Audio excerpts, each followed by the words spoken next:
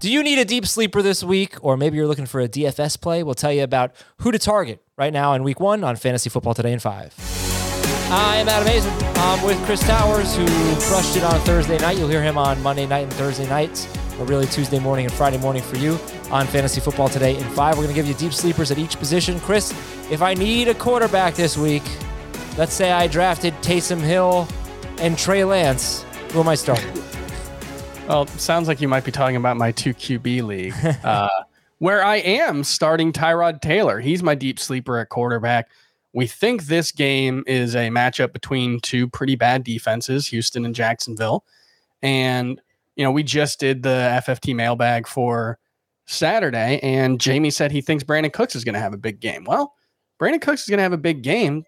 Tyrod Taylor is going to have a decent game, and given his rushing ability, I think he's averaged 35 yards per start going back to 2016 is what Heath said on Twitter. So I think Tyrod Taylor actually has a decent chance to be like a top 15 fantasy quarterback this week.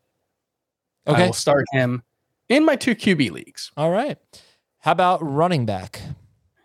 Yeah, this may change based on Austin Eckler's status, but I'm operating on the assumption at this point that he probably won't play.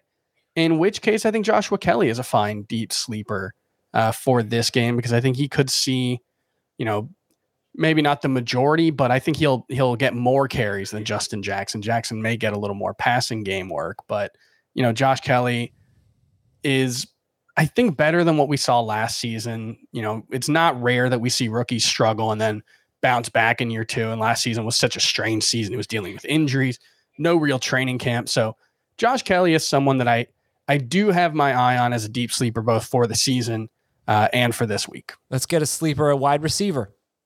How about 2? Because there's a lot of guys I like. My first one would be for season-long formats, and that would be Devontae Parker.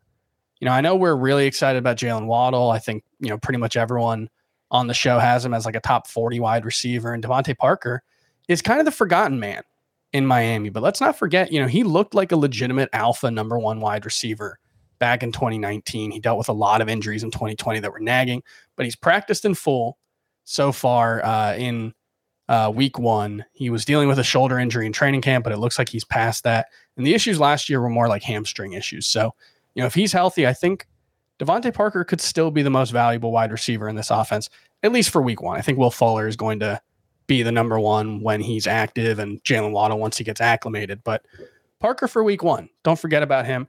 And for a really deep sleeper / a DFS guy, I'm going to go with Donovan Peoples-Jones, because I think, it sounds like Odell Beckham will play, but probably won't play his full complement of snaps. The Browns, seem to really, really like Donovan Peoples-Jones. They seem to think they really found a good talent there. He's a big play wide receiver who didn't put up great numbers in college, but, I think he averaged like 19 or 20 yards per catch. Donovan Peoples-Jones had a great training camp. Don't be surprised if he's the number 2 wide receiver for the Browns next season. And early on this season, he can make an impact. Finally, a tight end. I know you're not going with Dan Arnold, who I keep talking about. Who's your sleeper tight end, your deep sleeper? I did a deep sleepers column, and Dan Arnold was on there preseason, so I'm with you. I think he could actually be the number 3 option in that. But just this week. Great matchup against the Jets. Yeah. So I don't mind him as that choice, and maybe Tyler Kroft won't count as a deep sleeper because you said everybody else on the show has been talking about him all week, but he's part of the reason why the Jets traded Chris Herndon. That do with that information what you will. Chris Herndon, not exactly a superstar, but it sounds like he's got the lead tight end role for the Jets locked up, and I think he could have a decent role in this game with Jamison Crowder not playing. Elijah Moore, we really like him, but it's his first game. Tyler Kroft could be a nice PPR play for week 1. That's Chris Towers. I'm Adam Aizer. This is Fantasy Football Today in 5. Talk to you tomorrow.